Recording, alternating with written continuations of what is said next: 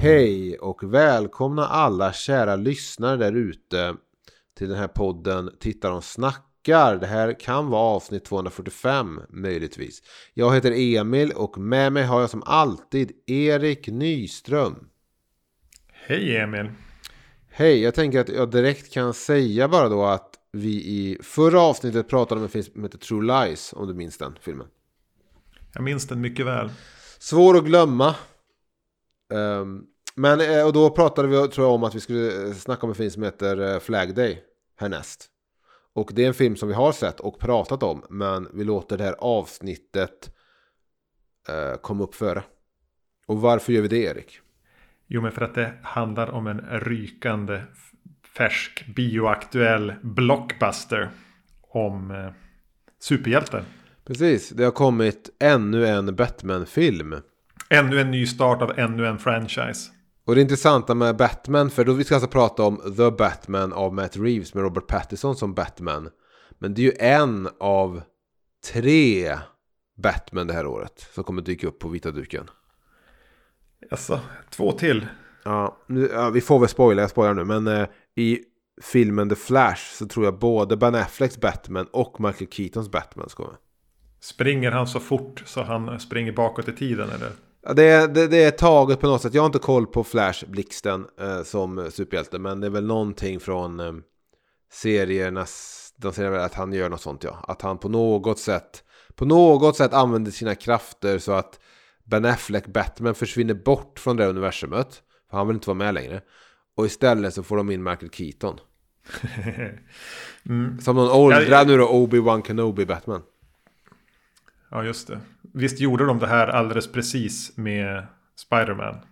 Jo, och sen det blir den här Armageddon Armageddon Deep Impact och Dante's Peak Volcano-grejen är att 2 konkurrerande företag gör exakt samma sak samtidigt. Så visst, och då blir det lite också som att det känns som att Marvel har snott DC's Thunder med detta, med tanke på att det blev en sån succé när de lät de 2 gamla spindelmännen dyka upp. Så nu känns det här, jag tycker det ska bli skitkul att se Michael Keaton, men hela det universumet är så mycket, mycket tråkigare att det blir liksom så här, okej, jag får se det för Michael Keaton, men jag vill inte riktigt se det ändå. Jag försöker ibland tvinga mig själv att tycka bättre om DCs universum bara för att de så hjälplöst haltar efter med stora, omöjligt klumpiga, svulstiga, ocharmiga filmer. Men så fort jag försöker se lite grann av någon av dem så är de är jävligt svåra att älska. Ja, men jag tror att det beror på dels att de bara misslyckades med att de la alla sina ägg i korgen som heter Zack Snyder. Och det här men också att frånsett Batman så har ju inte DC så många hjältar som i alla fall under min uppväxt spelar någon roll. Jag brydde mig aldrig om The Flash, förutom att det fanns en gammal tv-serie jag tittade på lite. Jag brydde mig aldrig om Green Lantern. Jag brydde mig aldrig om Stålmannen. Har jag omöjligt att bry mig om. Jag såg Läderlappen-serien när den gick på tv. Alltså det måste vara tidigt 90-tal. Ja, jag tror den gick på lördag morgonen. Och sen på söndagsmorgonen gick Zorro. Ja, men det var ungefär samma sak. Ja, så då tittade vi också på Batman. Och sen så spelade vi in den här filmen som kom. Batman, den som kom 1968 tror jag. Den Batman-filmen när alla skurkarna gick ihop mot Batman. Om du har sett den. När de är på en ubåt i slutet. Det är ganska lyckade skurkar i den gamla serien. Det är många, alltså de är skojiga där. Och färgstarka, alltså Gåtan och Joker och Mr. Freeze och Pingvinen och gänget. Ja, för kanske... Vincent Price är med som Egghead.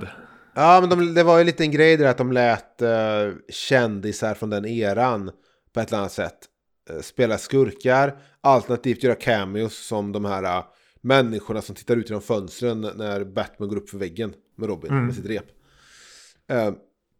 Men jag försökte för några år sedan se om den serien från början, för jag tänkte att det här är nog någonting för mig. Och även om jag har en otrolig respekt för den tv-serien och även den filmen då, när de är i ubåten på slutet, alla skurkar. För att det är så otroligt, det är Twilight Zone välskrivet, det är otroligt välskrivet, det är otroligt tonsäkert. Och så att jag tycker det är skitbra, men jag orkade kanske se 3 avsnitt. Sen räckte det. Men det är också snorsnyggt att säga också, hur det är fotat i de här starka primärfärgerna och du vet, charmiga kulisser och... Jo, men den här perfekta 60-tals-kitchen som precis. de lyckades med då och då. Modesty Blaze-filmen är ganska skoj på samma sätt. Jag har aldrig sett den där filmen som du refererar till nu. Har du inte det? Båten. Nej, jag har aldrig gjort det. Jag lägger till den listan. Den hade vi på VHS och sen under den här DVD-samlartiden som vi båda var en del av. Du hade väl säkert en större samling än vad jag hade. Men då var det en film jag köpte och verkligen tyckte om. Någon utgåva. Jag visste att jag köpte den i Lidköping, så det var någon svensk utgåva. Möjligtvis att den kostade 99 kronor. Men hade, du vet, kommentarspår hela grejen bakom kulisserna, material och allt det. Och verkligen, alltså, jag har jag den hemma kanske. Om jag hittar den kan jag skicka upp den. Ja. Men den är verkligen så här, alltså, för i den filmen då, kort, det är inte den vi kommer prata om nu då, men det är nästan motsatsen till den här filmen. Men i den filmen så går ju pingvinen, gåtan, kattkvinnan och Jokern ihop. Och vad är det de gör? De åker till FN, tror jag, och så förvandlar de FN-folket från de olika länderna, vad den heter, FN-delegat kanske. Jag skulle säga delegat. Ja, de förvandlar dem till något pulver. De på något sätt de tar ut allt vatten ur dem på något sätt, så de blir bara pulver. Och så sen vet jag inte varför, men så ska Batman på något sätt rädda FN. Och så är de på en ubåt och så slåss de. Det här känns ju som skurkar som inte blir bättre av att de är fler. Nej, men det är väl kul att se så här, gåtan och pingvinen tjafsa lite och sådär. Men hur som helst, den filmen borde du verkligen se, och om du ser den så kan vi gärna prata om den någon gång i den här podden. Men i dagens avsnitt, Erik, så kommer vi då prata om filmen The Batman som är bioaktuell, regisserad av Matt Reeves och Robert Pattinson. Vill du ge någon sorts kontext till den här filmen? Förutom att jag inte hade en aning om att den skulle komma förrän du talade om det för mig för några veckor sedan. Det är en regnig detektivhistoria där Batman försöker ta reda på varför en del viktiga personer i samhället mördas av någon som leker med gåtor. Tänk då att du nu nämner att människor mördas i en superhjältefilm. Så det är inte riktigt, du vet, Guardians of the Galaxy vi pratar om här. Inte riktigt. Nej. Jag har gjort temperaturlistan, och en temperaturlista är då en genomgång av en film, en uppstyckning av en film i 10 bitar. Där 1 på den här listan är det sämsta man tycker med filmen och 10 är det bästa. Det vill säga man går igenom en sorts spektrum av en film från dåligt till bra. Och jag har faktiskt den här gången inte bara skrivit något löst ord och sen försöker på något sätt förklara den punkten, utan jag har faktiskt skrivit ner här, så jag kommer läsa en mening eller 2 om varje punkt. Och sen då tanken, Erik, att du hoppar in och så blir det någon sorts samtal mellan oss. Det är tanken i alla fall. Vi får väl se. Och du har även nu utlovat en av de bästa templistorna du någonsin har gjort. Du sa att det var varje timme en klass på den. Har jag sagt det? Okej, vi får se om det är varje timme en klass där men då får du hjälpa till och liksom hålla upp varje timme en klass i samtalet också. Det ligger ju lite på dig. Okej, men då tar vi punkt nummer 1. Det kallaste med den rykande bioaktuella filmen The Batman. Här har jag skrivit: sequel-baitingen i slutet av filmen när de låter Jokern dyka upp. Jag kände mig här respektlöst behandlad när jag suttit i 3 rätt långa timmar och det sedan slutar upp med: men vänta ni bara, på vad som komma skall härnäst. Du låter lite som en talbok. Gör det. Ska jag ändra tonen i punkt nummer 2? Ja, men det är charmigt. Talböcker är populärt. Men det, alltså jag har inget så här. Marvel-filmerna bygger ju nästan helt och hållet på den där lilla scenen som dyker upp i eftertexterna. Ja. Och berättar om vad man ska få se härnäst. Det handlar hela tiden om jakten på det som kommer komma härnäst på något sätt i Marvel-filmerna. Man stannar knappt upp vid de filmerna som man väl sitter och tittar på, utan det handlar alltid om men snart får vi se någonting ännu större, någonting ännu bättre, någonting annat kommer hända.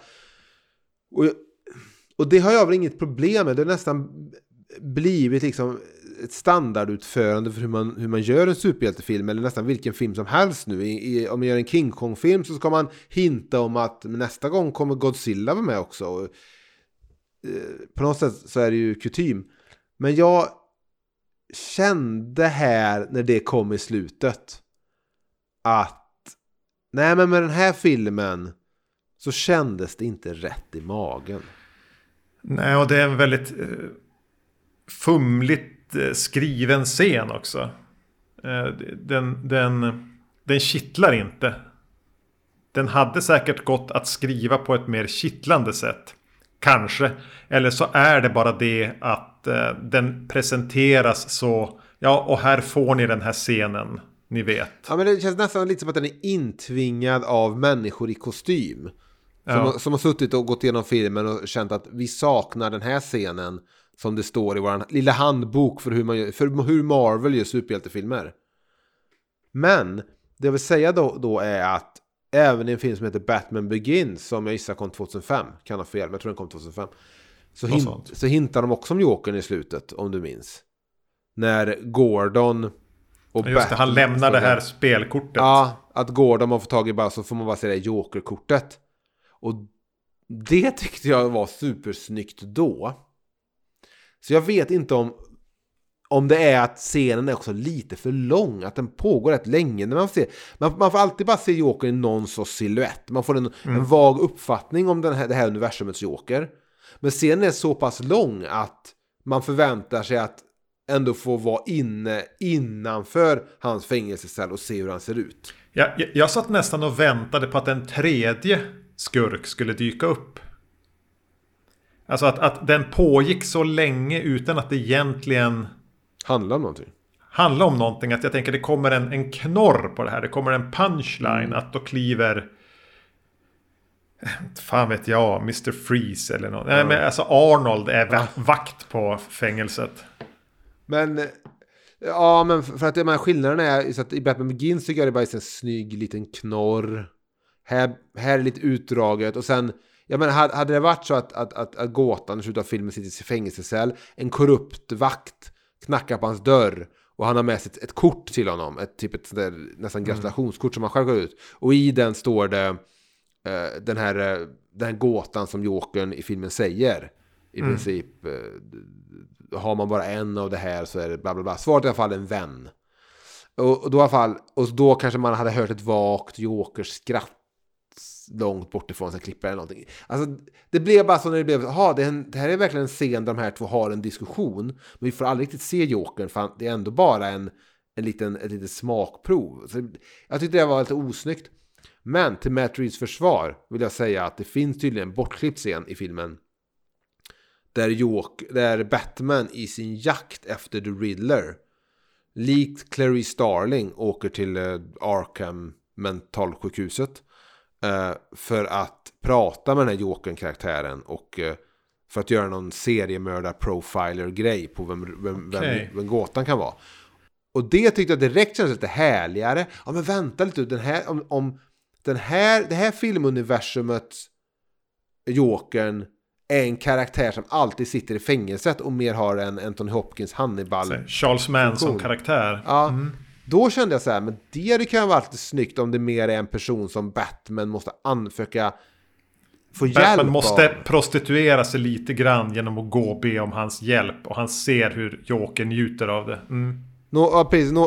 Lite Hannibal Lecter-grejen. Men den scenen klipptes bort så nu fick vi istället bara den här lite mer Marvel-osande. Vänta bara till ni får se film nummer 2. För jag kunde känna att det fattades scener i den här filmen. Jag tycker att helt plötsligt blir namnet Arkham är ju väldigt välkänt som namnet på fängelset eller psykiatriska typ rättspsyk där. Ja. Men namnet Arkham blir så viktigt. Att tydligen, vadå? Och jag förstod inte ens hur det hängde ihop. Alltså det finns en Arkham-släkt nu. Ja, och som jag tolkade så var det Bruce Waynes mamma som hette Arkham som ogift. Så kan det vara. Jag börjar Jag hängde inte med där. Detaljerna. Och då tänkte jag bara, här är det borta någonting som fördjupar det här Arkham. För det kastas bara in helt plötsligt som att alla ska veta vad det är. Och det kanske alla utom jag vet, men du visste inte heller i alla fall. Nu kanske det även förekommer i serierna och det är kanske allmänt känt att mamman var av Arkham-släkt. Och Arkham-släkten kanske är en stark och stor släkt i Gotham City. Men jag har så svårt för det där när man ska hålla på och ta någon liten detalj som är känd och bara bygga ut den när man gör film. Det blir väldigt ofta sådär att man inte bara kan låta Arkham vara nämligen på fängelse eller på ett mentalsjukhus, rättspsyk, utan man då måste binda så mycket kring det lilla stoffet man har, du vet. Det låter som du pratar om Star Wars-franchisen just nu. Ja, eller fan Marvel-filmerna blir så också nu när allting på något sätt knyter tillbaka till Tony Stark, du vet. Alltså, ja, det kan bli ibland låt ibland ett filmuniversum vara lite, du vet, utspritt och sticka åt olika håll och allt behöver inte vara så jävla nästlat, kan jag känna. Men det var i alla fall min punkt nummer 1 då, att den lite Marvel-lika sequel-baitingen i slutet. Punkt nummer 2. Det skamlösa knyckandet från David Fincher. Matt Reeves har inte bara inspirerats av den regniga och glödljusupplysta looken från Seven, som många filmer gjort, speciellt åren efter Seven. Till exempel den där första Beck-filmen Peter Haber, vad den nu heter. Utan i The Batman känns det på ställen som en fabricerad pastisch på David Fincher. Dels då hur världen ser ut, men också i hur fantasilöst de tagit Zodiac-seriemördaren rakt av, låtit honom bo i John Does lägenhet från Seven, strössat på lite utstuderad Jigsaw-psykopati från Så-filmen, om du känner till dem, Erik. Och sen ger den karaktären gåtan The Riddlers namn. Låt oss kanske spara lite på samtalet om gåtan The Riddler. Men det här, för mig blev det väldigt, väldigt, väldigt mycket en person som ville väldigt, väldigt mycket göra Seven. Regnandet, ja. Eller regnandet ska jag väl säga att det var det jag var mest bekväm med av det du läste upp där. Jag tänkte faktiskt inte mest på Seven, konstigt nog. Jag tänkte på The Crow. Som ändå kom något år före Seven. Kan det ha kommit 94 Crow? Eller kommer 95 också? Eller kommer 94? Jag skulle säga 94 eller kanske tidigare. Men för mig är det nästan en genre. Den här gotiska låt det regna filmen. Alternativ rock noiren. Split Second pratade vi om ganska nyligen på Vacancy. Och den kör också med den här låt det bara regna. Jo, men det är inte bara regnet, men det är också liksom, du vet, de slitna medaljongtapeterna, glödljuset, seriemördaren har ett utstuderat, väldigt designat huller om buller boende. Det ligger saker överallt, anteckningsböckerna som det är skrivet i, allt det där var väldigt så här, okej, det här är ju John Doe och Seven och sen var det ändå Zodiac-mördaren och då känns det bara så nu när ändå Seven har väldigt många år på nacken, så börjar det kännas som att Matt Reeves kan ju faktiskt ha växt upp och varit typ tonåring när Seven kom. Och nu, så det här blir inte mer av, för men där efter Seven på 90-talet när det kom några seriemördarfilmer och Beck och det här, och de skulle också ha regnet och skulle ha det varma glödljuset och allt det här, och det skulle vara nästan lite så här tidlöst när det utspelar sig, då var det ändå liksom som att man var fast i den vågen. Som att man var fast i att bära flanellskjorta på 90-talet, för att det gjorde alla grungear i Seattle. Du hade säkert också en flanellskjorta då, för att du tänkte inte mer, för det var det H&M började sälja. Så då var man liksom fast i något. Men nu blir det så pastischigt i att en person väljer att jag vill att det ska vara som den filmen jag älskar. Och så säger fotografen, men det kan vara lite coolt att ha lite så. Nej. Jag vill ha det exakt så som min favoritregissör David Fincher har det. Ja, så hade han inte kastat in gåtans så här näste Och det ganska onödiga Zodiac-skiffret. Han har ju som redan... Det skulle ha varit tydligare gåtor och mindre så här skiffer. Då hade regnet landat bättre för mig. Ja, och regnet känns som det hör till Batman. Så inte emot regnet i sig. Men regnet blir väl lite, pun intended, droppen som fick bägaren rinna över. Med att det ändå... Ja. Och jag tror också att Reeves varit öppen med att Seven var en inspiration. Så det är inte så bara att vi sitter här och inte... Så att, jag kände bara att det blev lite sådär... Och det var inte bara att det ser ut som Seven. För jag hade säkert själv låtit det se ut som Seven om jag fick chansen att göra någon sorts seriemördarfilm. Men det blev också när det blev så här: okej, så ska gåtan vara exakt Zodiac. Exakt en kopia av Zodiac. Så det blev så fantasilöst, kände jag bara. Och därför hamnade det på punkt nummer 2. Men vi kan gå till punkt nummer 3 då, så kan vi fortsätta prata om ungefär samma sak. Det är fortfarande kallt, och här kommer jag då läsa upp. Punkt nummer 3. Gåtan som influencer. Dels att jag tycker att det inte känns tidlöst. Eller intressant att ha vetskap om Gotham Citys sociala medier. Eller ens vetskap om att de har sociala medier i denna tidlösa noirvärld. Men också när det kommer till gåtan då, att de låter gåtan vara den här fantasilösa kalkeringen av Zodiac.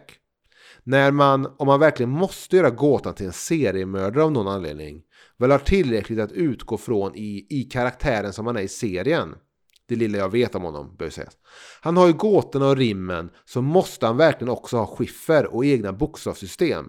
Måste han leva i belamrade svinstior som både Zodiac och John Doe gör för att vara en seriemördare? Kan han verkligen inte vara överintellektuell och galen, men ändå få känslor lite som Frank Gorshin, det vill säga gåtan i den gamla 60-talsserien, och kanske till och med klä sig i någon sorts grön kostym?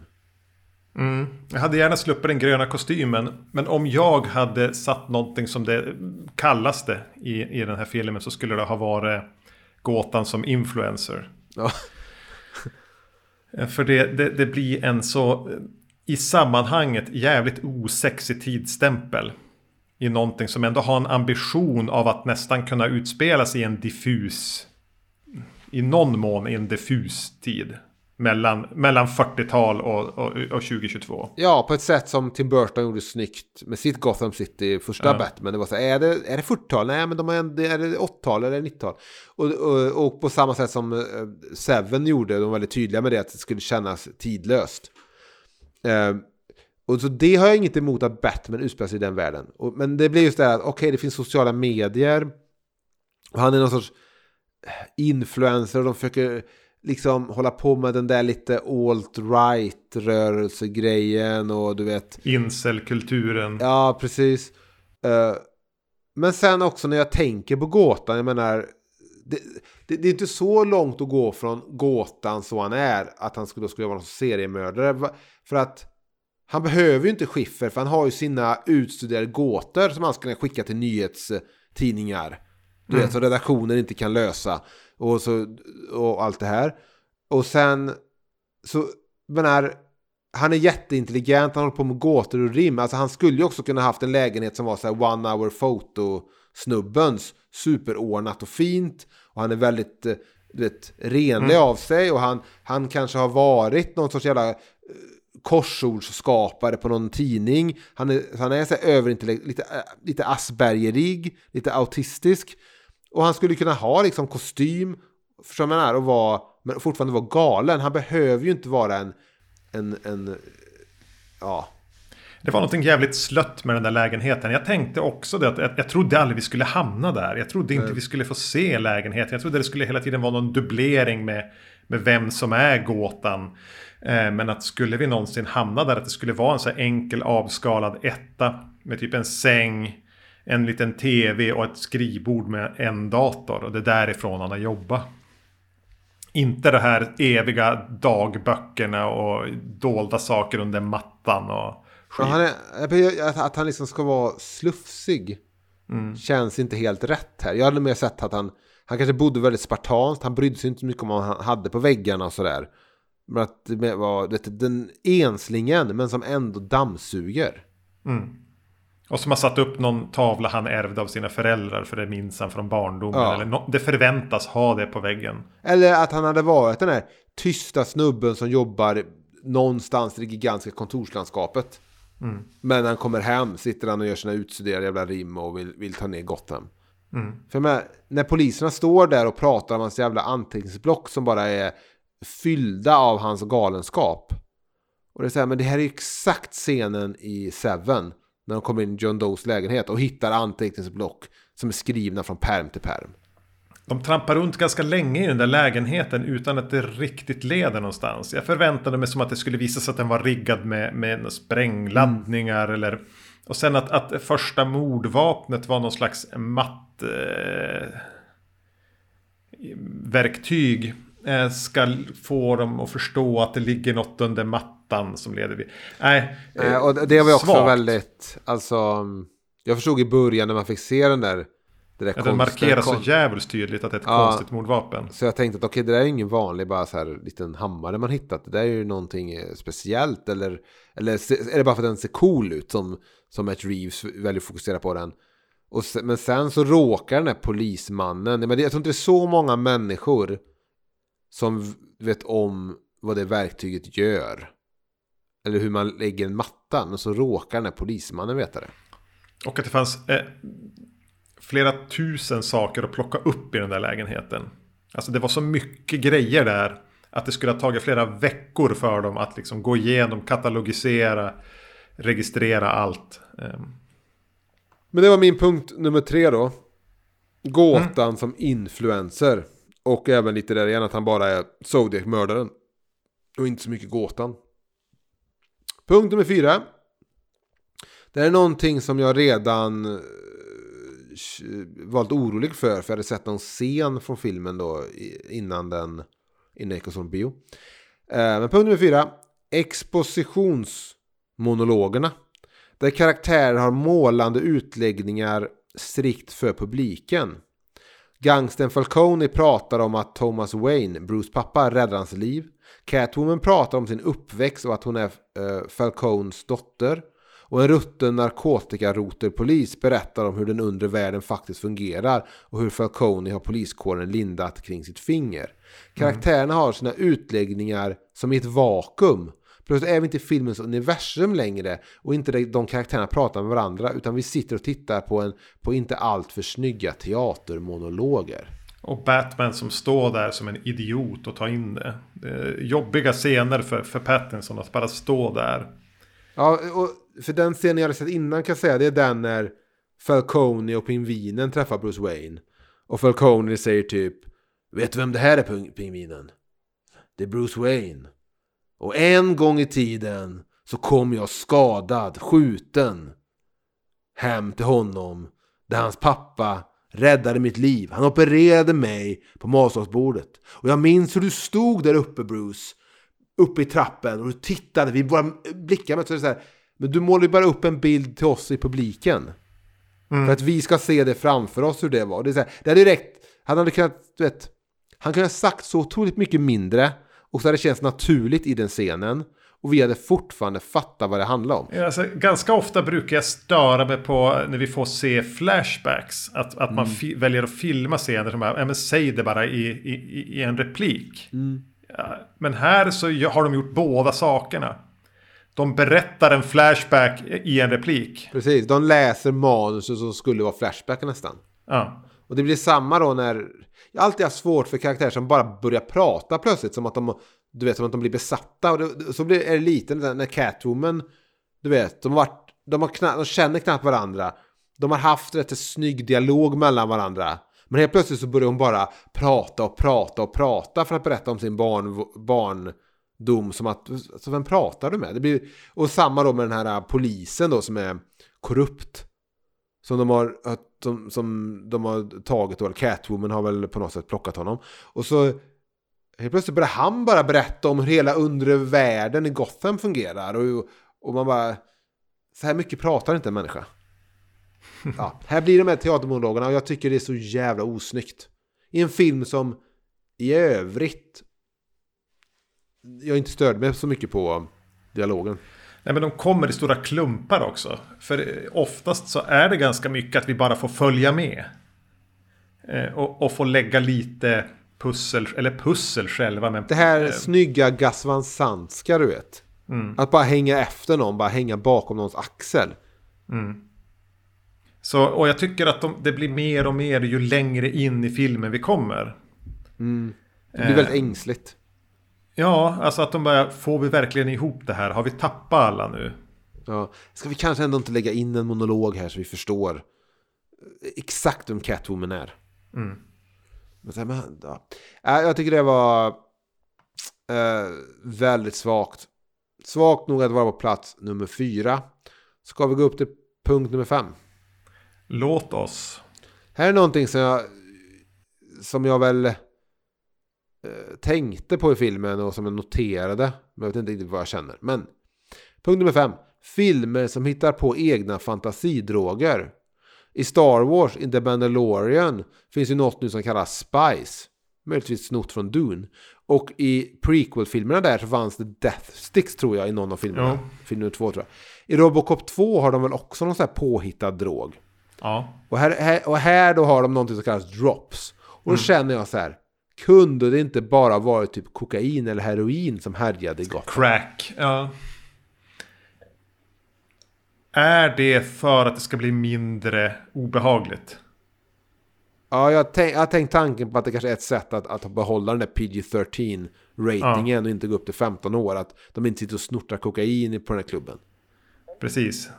Det blir plötsligt väldigt mycket, okej, jag tittar bara på en fantasivärld. Eller du vet, de här drogerna finns inte. Och det är inte, och jag kan väl på ett sätt förlåta i en science fiction att de på någon jävla ökenplanet använder en drog som heter Spice. Okej. Men det här är ändå, Gotham City ska ändå vara del av Amerika. Ja, det har ju aldrig framkommit att det skulle ligga på någon annan planet. Eller det finns ju andra städer tillåts väl samexistera här. Ja, ligger inte Gotham City väldigt nära Metropolis? Ja, vilket ju i och för sig inte heller är en stad som finns i verkligheten. Men det har inte varit. Nej, men det blir bara det här när man hittar på. Ibland, det är en balans det där med vad man får hitta på i filmer och inte. Jag menar, jag kan även störa mig på om de plötsligt sitter i någon webbläsare som de har hittat på, eller om de kollar på en tv-kanal som inte finns. Det kan också kännas. Men jag förstår liksom att nyheter de tittar på här Gotham City News och inte CNN till exempel. Det köper jag. Och jag köper på om de har ett annat namn på sin livsmedelsbutik och att det inte är en ICA-butik. Men liksom, låt det vara kokain eller crack eller heroin. Men drops är ju ändå ett bättre namn på en påhittad drog än Death Sticks. Ja, jag ser mig fråga om inte Death Sticks, var det någon sorts här lek med cigaretter bara? Eller var det verkligen en drog? Cancerpinnar. Ja, så men visst. Men ändå mer förlåtande att de i Star Wars hittar på en helt galen drog än att de gör det här. Men i och för sig, drops hade också.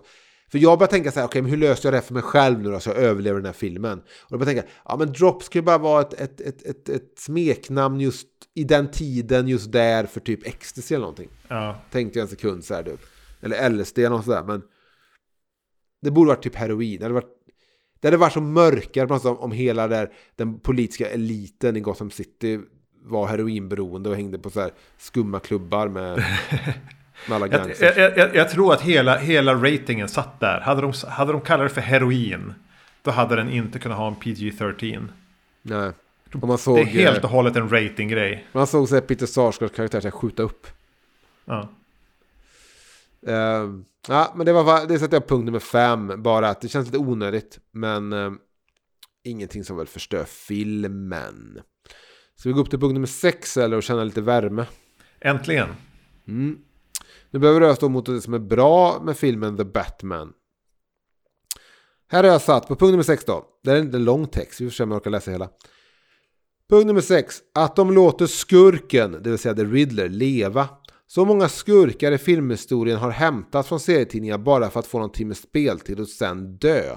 Det onödiga katarsis-tänket där skurken måste dö i slutet för att uppfylla publikens behov av någon sorts eufori. Känslan av att leva igen när de vandrar ut från biosalongen.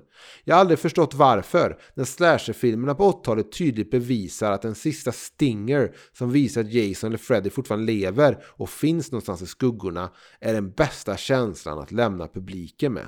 Något som superhjältefilmer ibland lyckas med.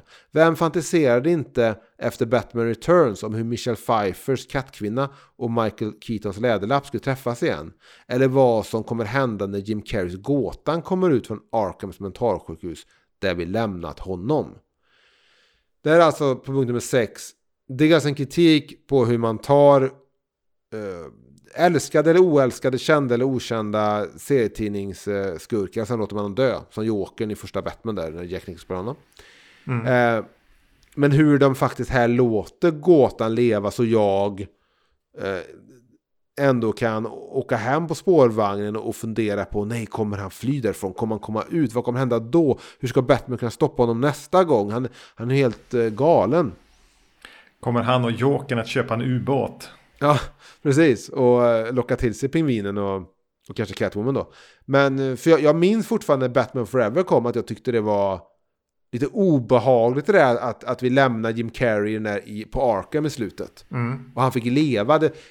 Jag minns det liksom hur det bara var så här, shit, han kommer komma tillbaka. Kanske inte i nästa film. Men i någon film kommer Jim Carrey komma tillbaka som gåtan. Han blir ju inte så hårt straffad här, gåtan. Alltså hela hans plan lyckas inte, men absolut inte. Men han ställer ju till med ganska mycket oreda. Mycket mer än vad de brukar få ställa till med. Och han får överleva. Han slutar upp med den här lilla löjliga Joker-grejen från Dark Knight. Att han vill bli fångad lite. Och det där har man ju sett förut även i diverse Bond-filmer och så här. Skurken vill bli fångad. Och sen ska Seven. Ja, 7X, ja precis. Fan, att jag inte nämnde Seven. Exakt, precis. Det där, att det är en del av planen att bli fångad. Och det finns ju någonting lite konstigt än det också, att de fångar honom efter 2/3 vad det är.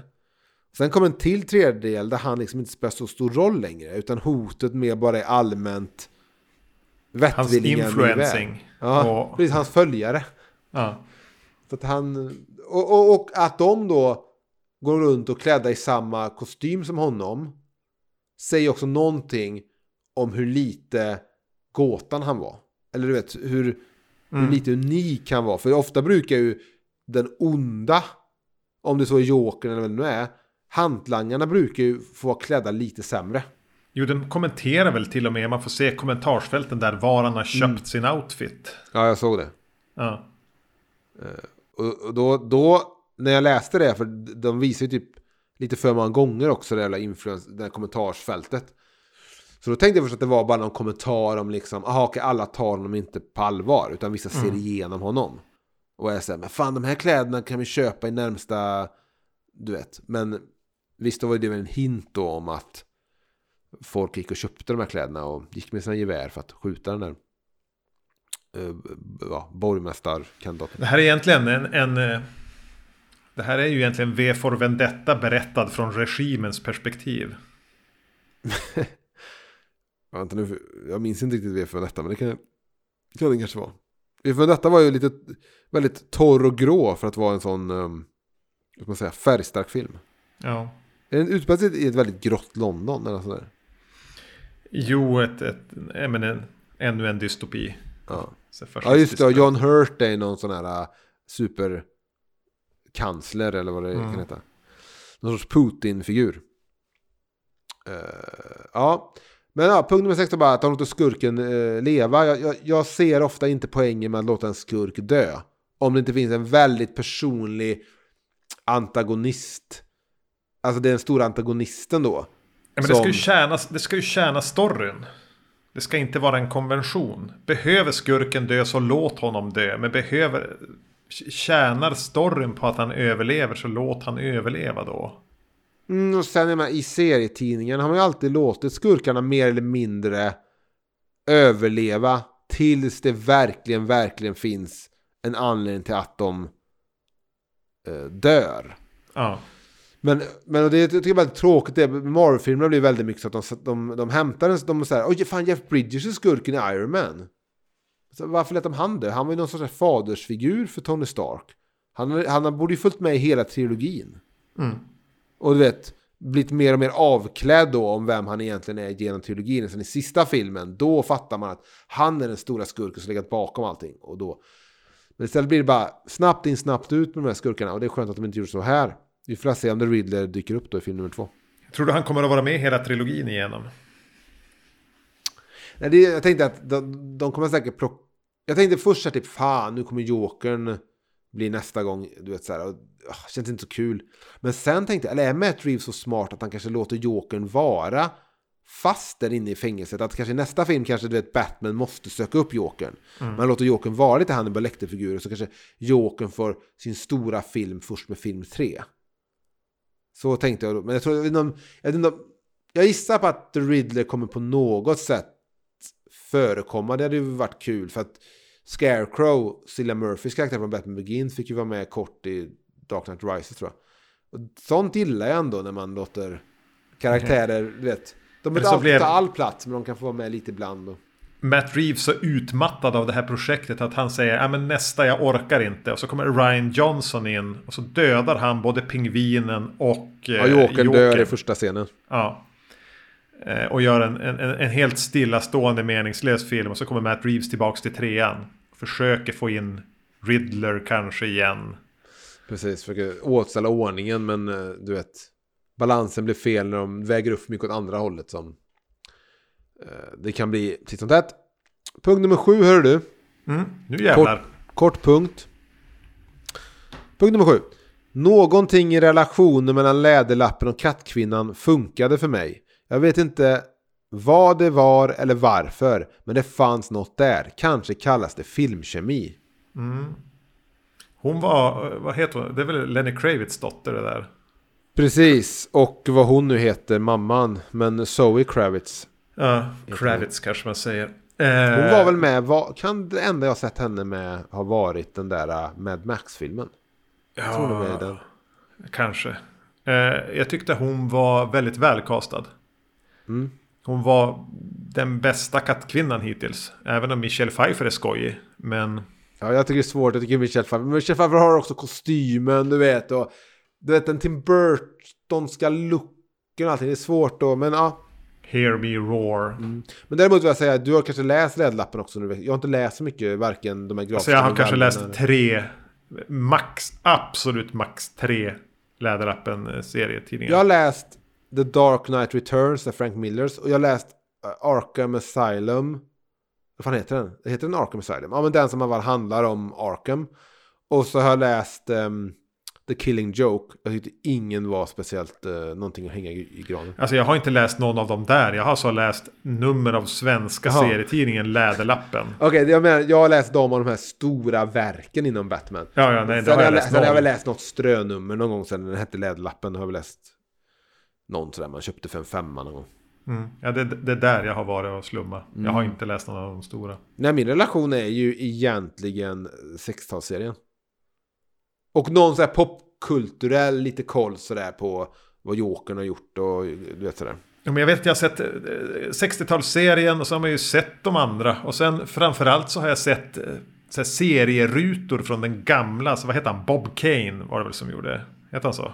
Han hävdade att han skapade Batman, men sen var han väl tvungen att ge credit till en annan snubbe också till slut. Men att jag har sett död, tror jag. Gamla serierutor från ursprungsserien och tyckt att de har haft någonting jävligt coolt över sig. Hur det såg ut då.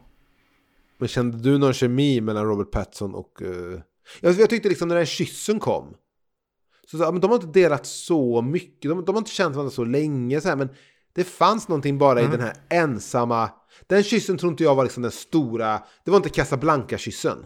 Utan jag kände bara väldigt mycket mer...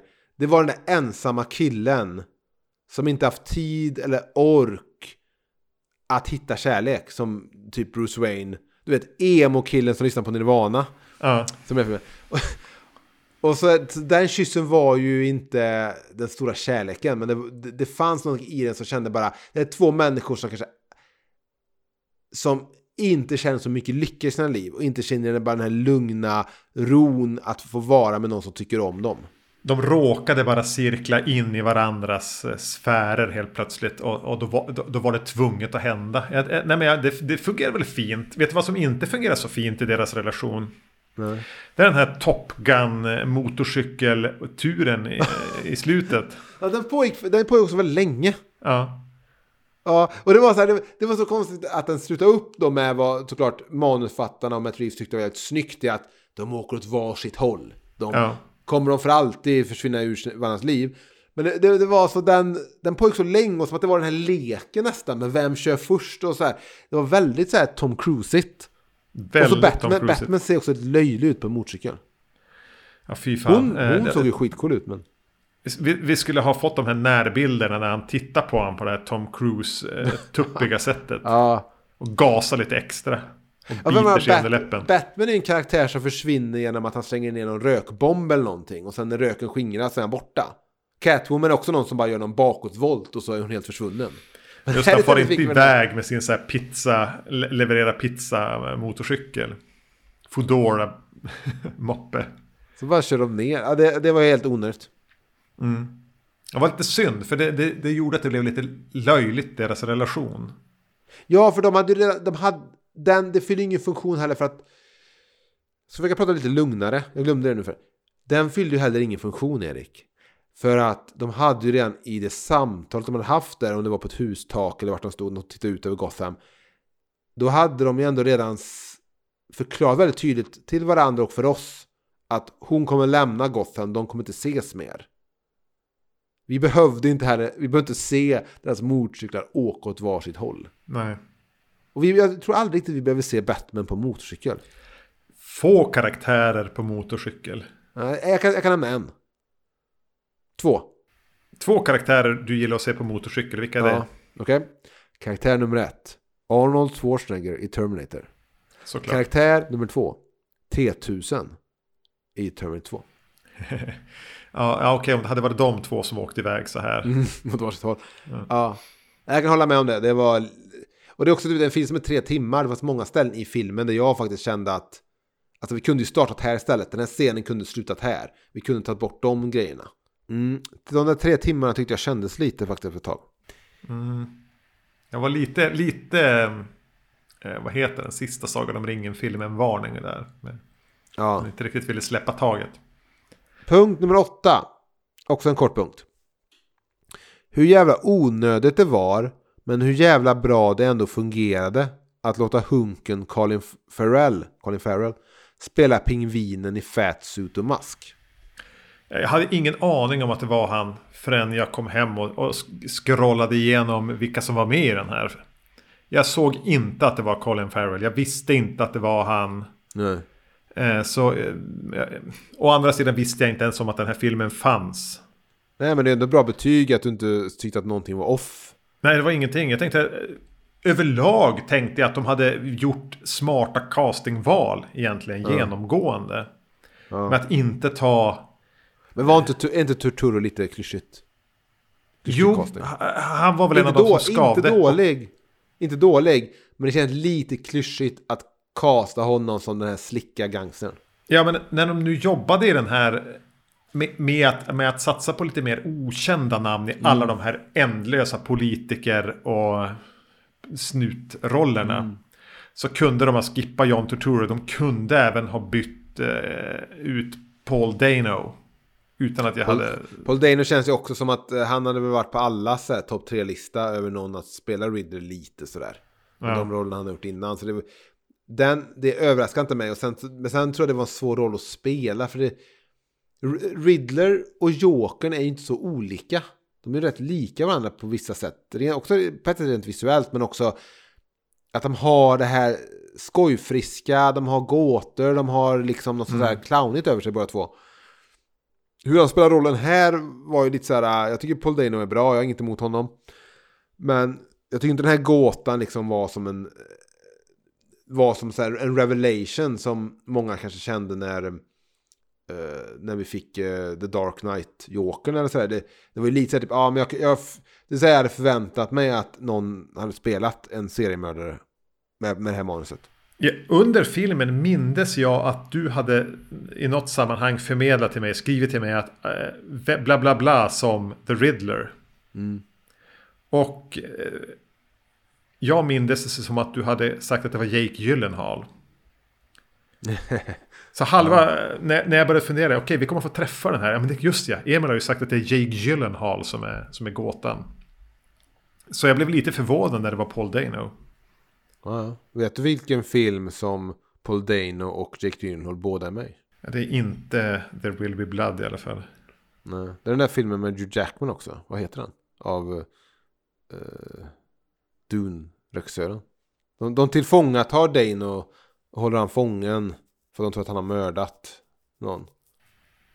Prisoner. Prisoner. Fan vad överskattad film. Ja, den var också, jag tror jag och kanske Gustav snackade om den lite så här, kanske inte strikt om den i ett avsnitt, men jag tror den var berörts, men att den har också en väldigt känsla, lite pastischig känsla av att nu vill någon göra en sån här typ av film. Det är inte så mycket eget, utan det bara är så här schabloner och manusbeståndsdelar från hylla man har stoppat in så här. Det låter som att du pratar om Denis Villeneuve ganska generellt. Ja, och det är väl så jag känt ifrån honom. Men sen, jag menar, James Cameron hade ett samtal med honom och tyckte han var ett geni. Så det är kanske jag som inte ser storheten. Jag har 19% kvar mitt batteri nu. Så därför säger jag nu, punkt nummer 9. Musiken av Michael Giacchino. Om du uttalar så. Giacchino. Han gjorde musiken till Lost. Ja, jag har skrivit det här nu. Du går före med handling där. Förlåt. Ja, tack för att du ber om ursäkt. Giacchino måste vara en favorit att jobba med. Han har gjort mycket åt Marvel. Han har jobbat med Star Wars och slog väl igenom med musiken till Lost. Jag lyssnade lite på musiken och temana innan jag såg filmen och tyckte allt kändes lite blekt anonymt. Jag hörde inte de där stora superhjälteledmotiven. Men att låta Batman-temat vara olycksbådande istället för härligt fanfarigt satt som ett smäck i filmen, och vid flera tillfällen satt jag i bilsalongen och kände tack vare bilderna ihop med musiken att oj, här sitter jag och tittar på en riktig film. Det var ett jättesnyggt score. Jag satt kvar och lyssnade på det efter texterna rullade. Det var många i salongen som gjorde det. Jag undrar om många satt och väntade på scenen efter eftertexterna. Men jag gick innan, jag vet inte, var det någon sån? Jag tror inte jag gick innan. Jag hade inte hört något om innan. Och jag är lite less på det. Så att jag kände också att jag kan se dem en vecka på YouTube om det. Nej, men det var ett score, verkligen. Ja, det kändes som att det också var så här. Det var ett hantverk. Det var verkligen. Det var också så här, det hjälpte mig lite att få den här tidlösa känslan också. Jag stod och lyssnade på en riktig filmmusik, kände jag. Den hade ett speldos-element nästan. Kändes lite som något från någon Giallo-film. Men sen hade den även något pianoackord som lät som att den skulle börja spela Imperial March. Ja men visst, okej, det var inte så likt. Jag har sett folk skriva det innan när Batman-temat kom. Har folk sagt att det lät som snart drar Imperial March igång. Men överlag så jag tyckte det gifte sig fint med den här The Crow-estetiken. Om vi får ge den cred istället för Finchers Seven. Och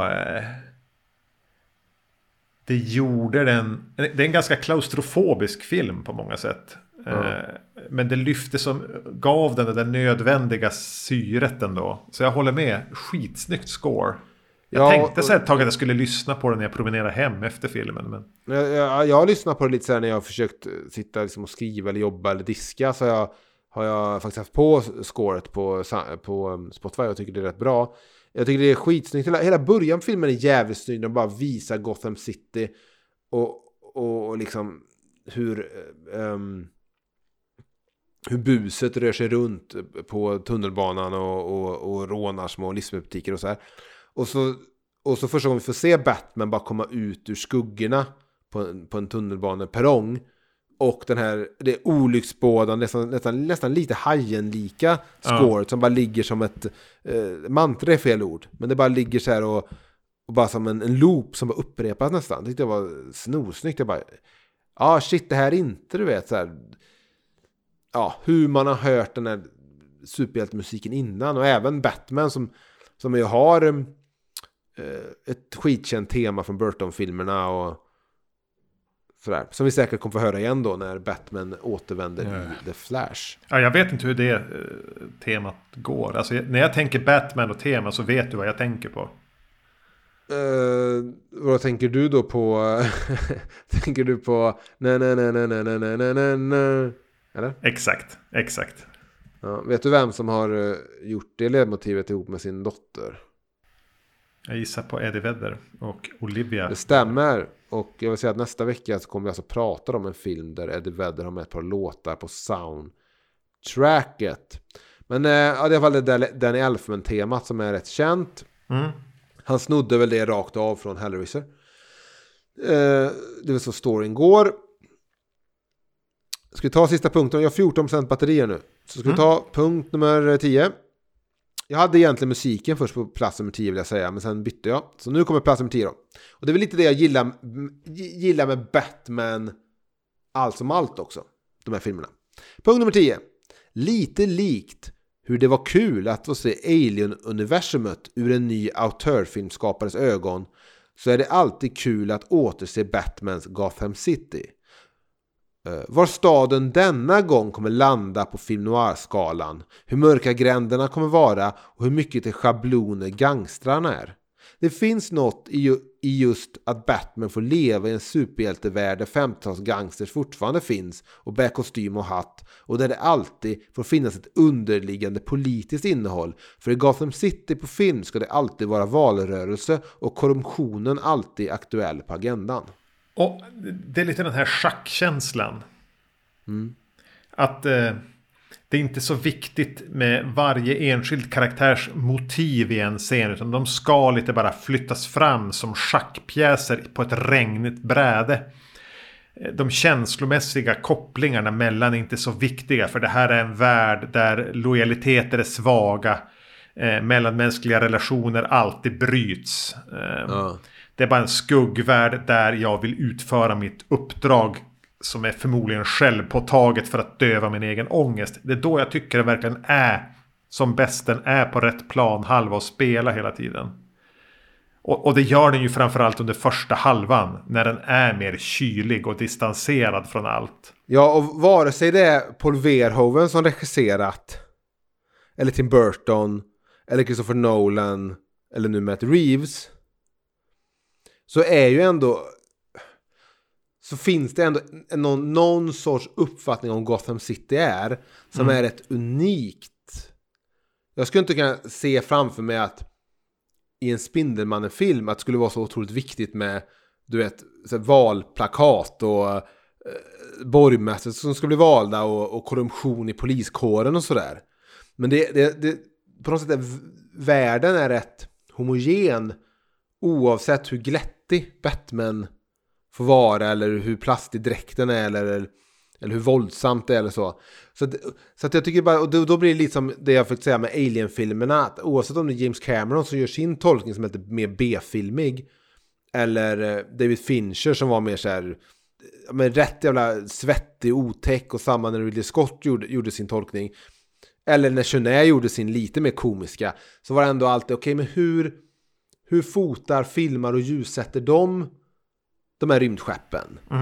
Och hur kommer, för Alien-monster kommer ändå vara lagom lika i alla filmer, men hur, och så därför så blir det liksom som att jag ändå, även om jag är rätt ointresserad av superhjältefilmer nu i min ålder och så här, jag har hoppat av det tåget lite, så kommer en ny Batman, så är det ändå alltid kul att se, okej, men hur väljer de att ta de här beståndsdelarna som är Batman och allt som alltid återanvänds, och hur mycket Gotham City känns det nu?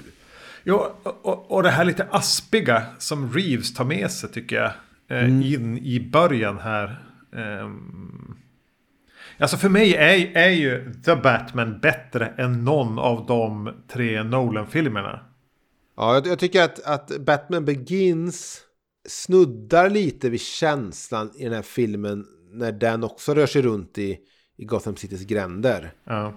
Det finns något otäckt också där i Scarecrow och den här gasen han sprutar ut på befolkningen och det blir så här lite otäckt.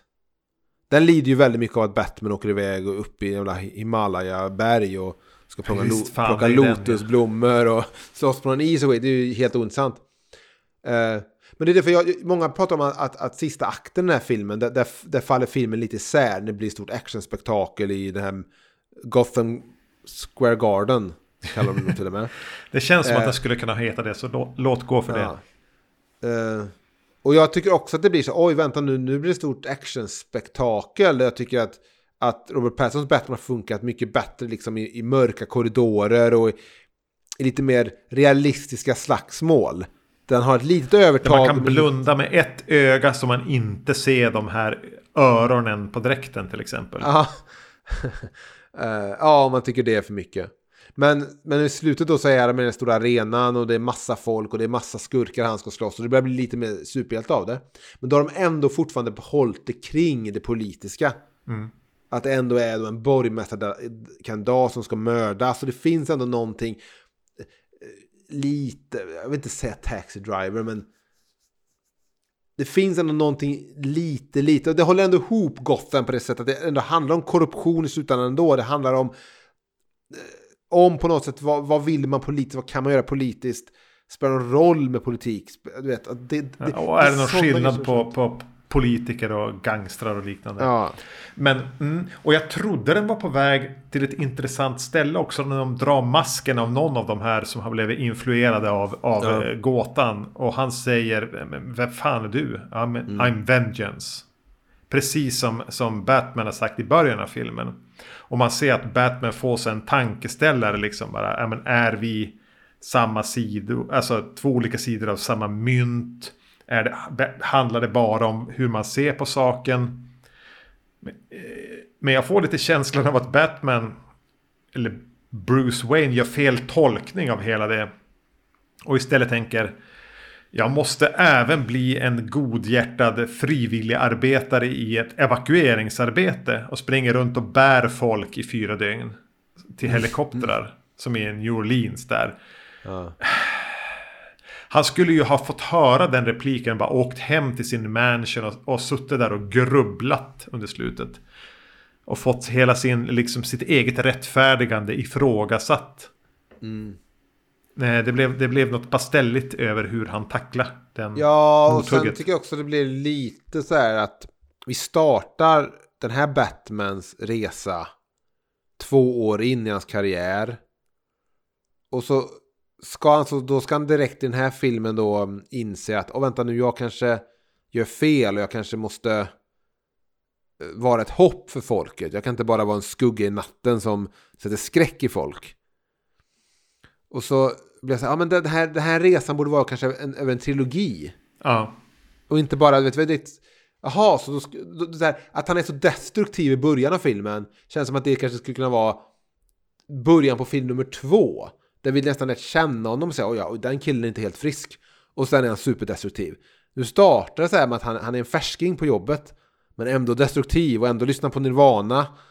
Och mår så dåligt. För jag gillar idén med att han är så här ensling. Han håller sig borta från allting som, du vet. Istället för att vara den här Kardashian-typen som man borde vara från den här Bruce Wayne och den här stora prinsen i Gotham City och kändas i stan och en ungkarl alla kvinnor vill ha och alla män vill vara, allt där. Så det finns något snyggt i det tycker jag, och Michael Keaton lyckades också rätt bra med det att spela lite så här socialt knepig när han var Batman. Så det finns något i det, visst.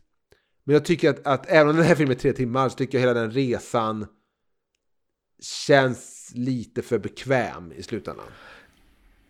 Ja, men om du har tänkt en trilogi så hade väl hela den här filmen kunnat få vara den knepige Bruce Wayne. Men nu fungerar det så att man inte kan planera så långt i förväg. Utan att allting måste ändå ha någon slags tillfredsställande slutpunkt i film 1. Och det gör ju ofta att att den här typen av trilogier inte blir så snygga trilogier. För det blir väldigt mycket så här. Star Wars lider också det. Första New Hope. De spränger dödsstjärnan. Skitbra matinéäventyr. Du vet. Börjar, mitt och slut. Allting är skitbra. Och sen kommer film nummer 2 som bara är så här. Den börjar inte någonting. Den slutar inte någonting. Fast alla älskar den ändå. För att vi får reda i den på att Darth Vader är pappan. Lalla. Men sen kommer 3:e filmen som liksom är så här. Då ska den binda ihop allt. Men den binder inte ihop mer än vad första filmen redan bundit ihop. Med att de spränger dödsstjärnan. Och räddat galaxen. Så trilogier är ofta rätt fula. Ja, men det är ju för att de alltid är ihoplappade som trilogier. Ja, jag har läst nu senaste åren den här, du har säkert sett dem i bokhandeln, svenska så här 1793, 1794 och 1795. Nej, men hör inte Jan Guillou med på de där böckerna som skulle utspelas under olika decennier? Nej? Det här är inte Jan Guillou, det här är en som heter Niklas Dag och Natt. Men han skrev i alla fall 1793, vilket uppenbarligen är skrivet som en berättelse, en bok för en. Men det blev en jättestor framgång. Så då kom han på att det var ju tänkt som en trilogi. Så då var han tvungen att kasta in en bror till en av karaktärerna.